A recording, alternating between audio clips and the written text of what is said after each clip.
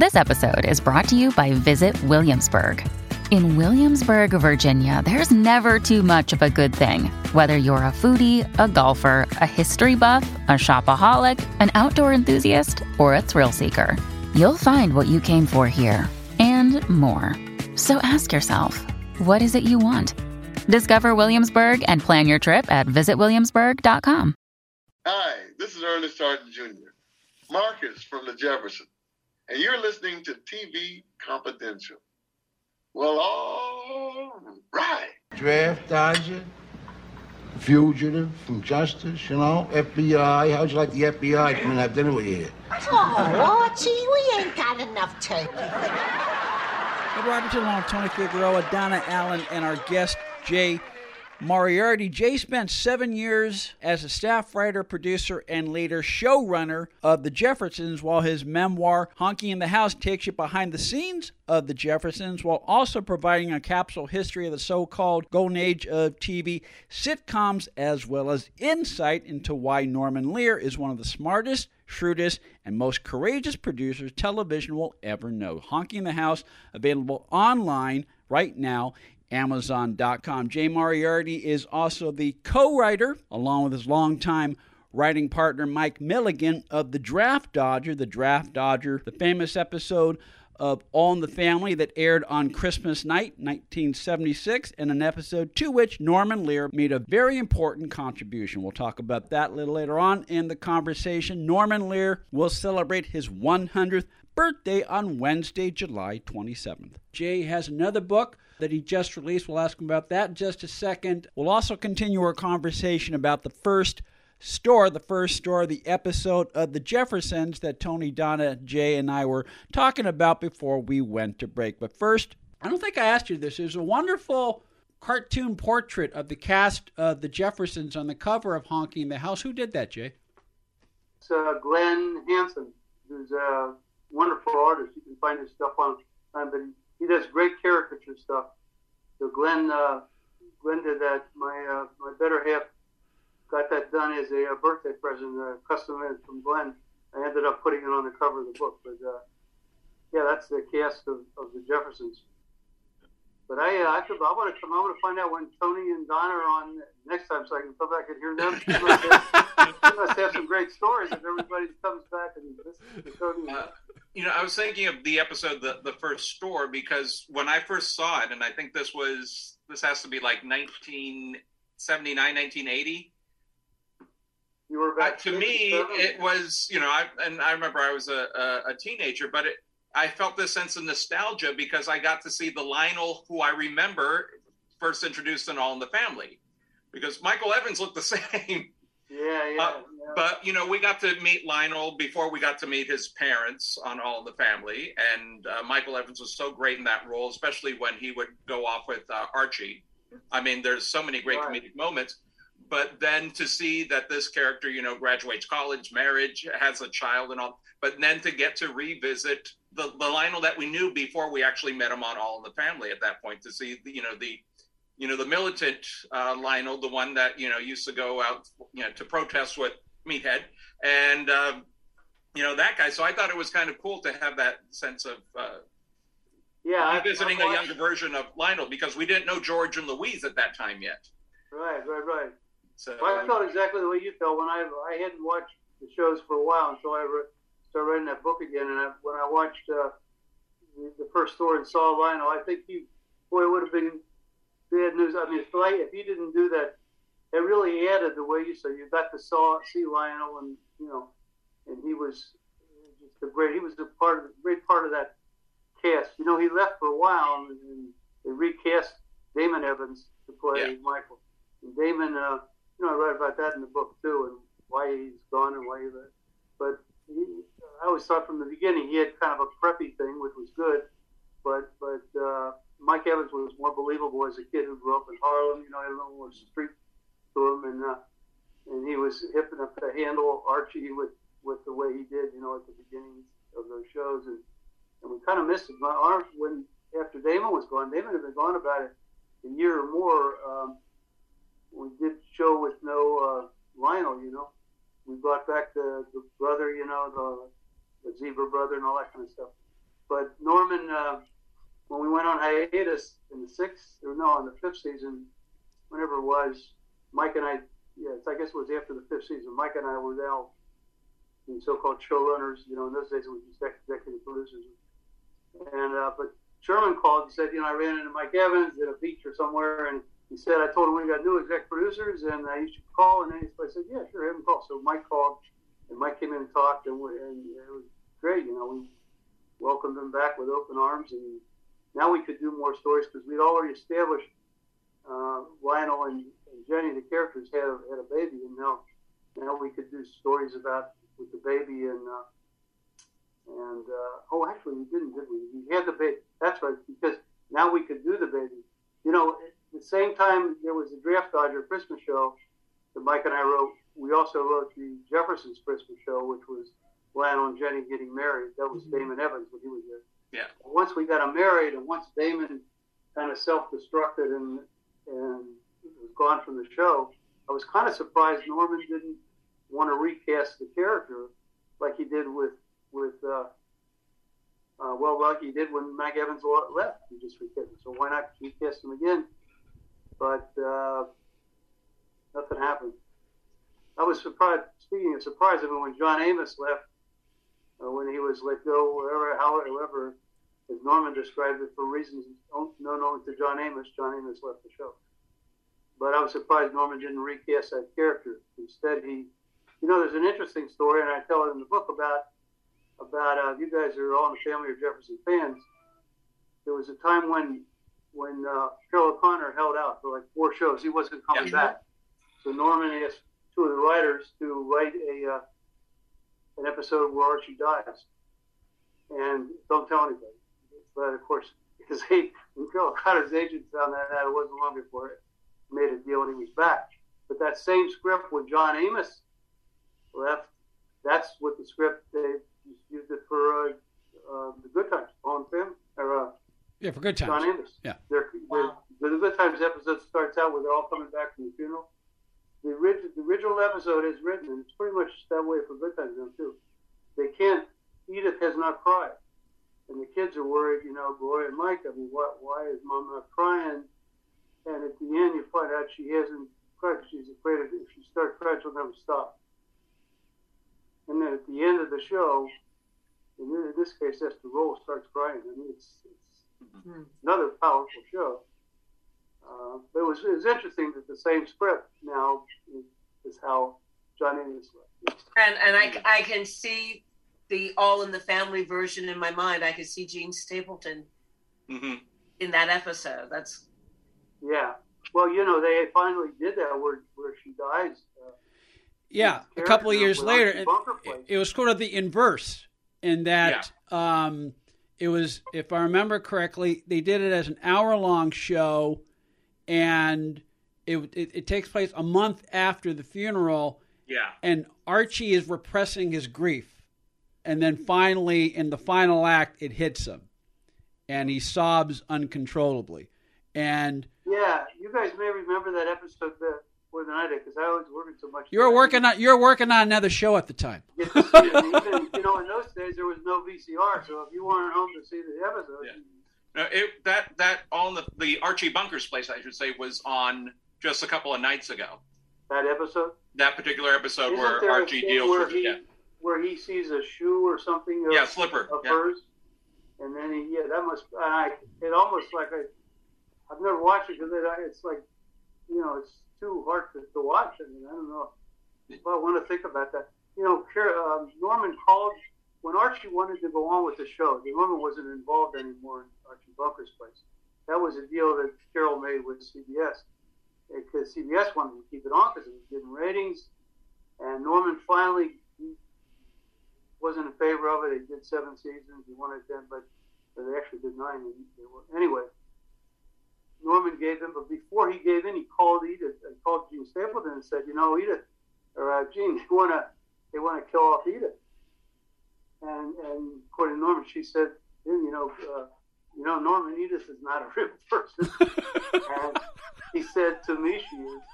And, but she didn't get, Jean Stapleton was like, Carol wants to do a show and they want to kill off Edith.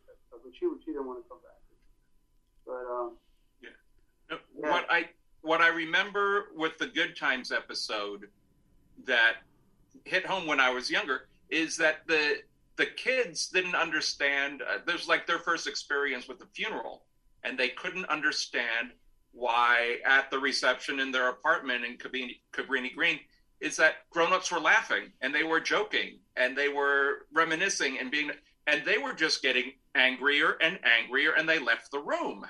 And then they're mad at their mother. How dare she be joking, when our father's dead, and not understanding that that's part of the tradition. And that's because they're not Irish. Yeah, they've never been to an Irish wake, When you're drinking and laughing and joking and telling stories about the dead guy, it is kind of a weird thing. Yeah, so they couldn't. And then at the end, when everybody leaves, or pretty much the last couple of people are pretty much pushed out of the apartment so she could be alone, and then she loses it, and then the kids see her cry. But it was very powerful, which I don't think anybody else has ever captured that. I mean, it's might have done that, and Norman might have liked that script so much that he did it. That it was worth killing off the character. I don't know. But that show, surprisingly, and I know the directors well, the Good Times people, and they, to their credit, that show kept going, and I think a lot of young people in the African American community, that's where they could tune to see people that looked like them, the young people, and because Jimmy and Bernadette and Ralph Carter, they stayed on that show, and they even brought Janet Jackson on the show, and it held the audience. And then actually Esther came back, I think, after she left. She left for about a year, and then she came back for the last 2 years. Yeah. She remarried and went away, and then came back without the husband. Yeah. Moses Gunn. Yeah. I'm also thinking there was another one when Michael Evans returned, when he found out he was going to be a father, which I thought was a really good episode because he realized his world was going to be totally different. And he said, well, I can't do the things I used to do. I can't spray paint my name on a bridge. And he and George went out and got drunk to spray paint their name on a bridge. Yeah, it's interesting. You remember that. Yeah, that was, Michael Moy wrote that script, but that we all kind of worked on it. The big thing there, we did that. We thought that'd be great to have him go out and spray paint a bridge, but we'd have to build that set. So Michael Moy and I went to Alan Horn and said, can we build a bridge? And it was going to cost $8,000. So we had to beg him to let us spend the $8,000. He wasn't going to give in at first, but he finally did, and he said, well, just some of the other shows don't be building sets, just keep it within. And he said, okay, we'll make up for it. So, but we got to build that set, and I write about it in the book. There's a couple other things I won't go into now about that scene with Mike Evans, but that's interesting. You remember that? Yeah, that's what he was getting. It was a fun father-son bonding thing. Yet they were drunk, so it had the comedy there, and the sight gag of some guy named Sam when the M was obviously spray painted. Well, you're great. You remember everything. Yeah. That was called The Expectant Father, and Lionel was nervous now. Geez, do I really want to be a dad? I don't feel like I even got to be a kid. Now I'm going to be a dad. And he starts talking, and well, what would you want to do if you were a kid? Well, I never got to paint it. Well, let's go paint it. Mm-hmm. Yeah, and you got two guys who've been drinking on a bridge trying to climb up and spray paint it. Tony's recall of certain shows is frightening, but that's another conversation. The Expectant Father, the backstory of The Expectant Father is one of the many stories that Jay Moriarty goes into in his excellent memoir, Honky in the House, writing and producing The Jeffersons. Jay Moriarty spent 7 years as a staff writer, producer, and later showrunner of The Jeffersons. Honky in the House, available online, Amazon.com. You can follow Jay Moriarty on Facebook. Stay with us, folks. We'll be right back. Hey, it's Kaylee Cuoco for Priceline. Ready to go to your happy place for a happy price? Well, why didn't you say so? Just download the Priceline app right now and save up to 60% on hotels. So whether it's Cousin Kevin's Kazoo Concert in Kansas City, go Kevin, or Becky's Bachelorette Bash in Bermuda, you never have to miss a trip ever again. So download the Priceline app today. Your savings are waiting. Go to your happy place for a happy price. Go to your happy price, Priceline. One more item I want to tell you about Manscaped. Manscaped, the best there is when it comes to men's below-the-waist grooming. Manscaped's Performance Package 4.0 is the ultimate men's hygiene bundle and includes their Lawnmower 4.0 trimmer, which not only features a cutting-edge ceramic blade to reduce grooming accidents thanks to their advanced skin-safe technology, but is waterproof, which means, guys, that you can now say goodbye to that mess on the bathroom floor. Go to manscaped.com, enter promo code CONFIDENTIAL, and you'll receive a 20% discount off your order plus free shipping worldwide. Manscaped's Performance Package 4.0 also includes the Weed Whacker ear and nose trimmer, which is also waterproof, their Crop Preserver ball deodorant and Crop Reviver toner, plus 2 free bonus gifts, the Manscaped Boxers and the Shed Travel Bag. More than 4 million men worldwide have put their trust in Manscaped. And if my math is correct, that's about 8 million balls. Go to manscaped.com,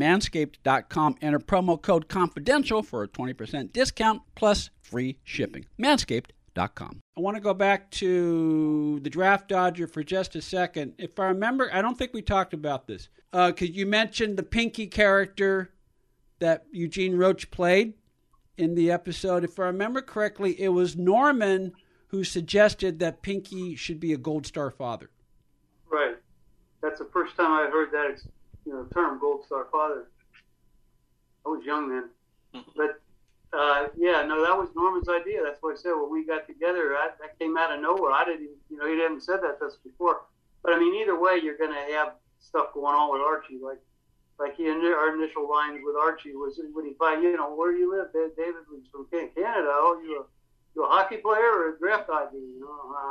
And then the David Bruce, the character, says probably too soon, but says I'm a draft dodger or something. But what I'm saying is we could have got comedy, I think, out of it, but that the drama thing, with the kid there, that had people just caught him by surprise.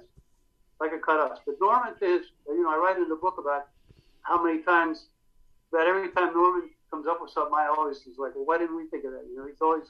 Norman was great with story. He was great with going after things that people wouldn't. The writers would come down from meeting with Norman the way he did with most shows, and really not much with us, especially after Don and them sent us they did that suicide thing. After that, they didn't send us up to talk to Norman.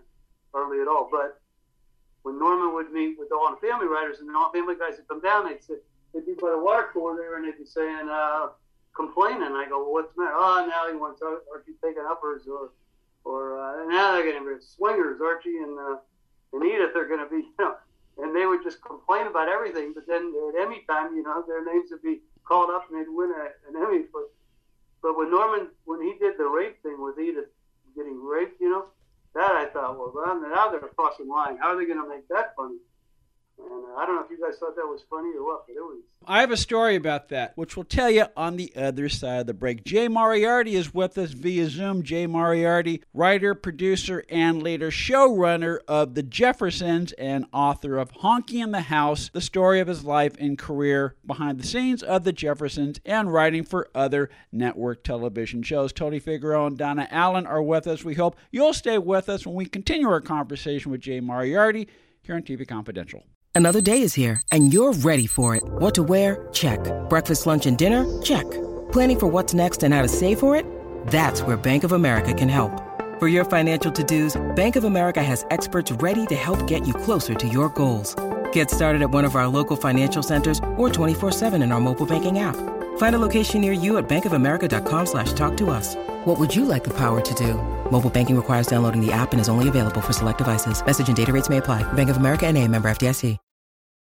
Be part of our conversation. If you like what you hear, have thoughts on this week's program, or have an idea for a future edition of TV Confidential, we'd love to hear from you. You can email us at talk@tvconfidential.net, talk@tvconfidential.net. You can also message us at facebook.com/TV Confidential, x.com/TV Confidential, or at TV Confidential on Instagram. And if you're listening to us on the TV Confidential podcast, please be sure to hit the subscribe button. This portion of TV Confidential is brought to us by our friends at Front Porch Realty, the community of realtors in the Northern Bay area of California that is committed to finding the solution that is best for their clients. Whether you're a first-time home buyer or looking to sell or lease your property in Northern California, call Karen Strain at 415-886-7411 or visit frontporchrealtygroup.com for more information on how they can help you.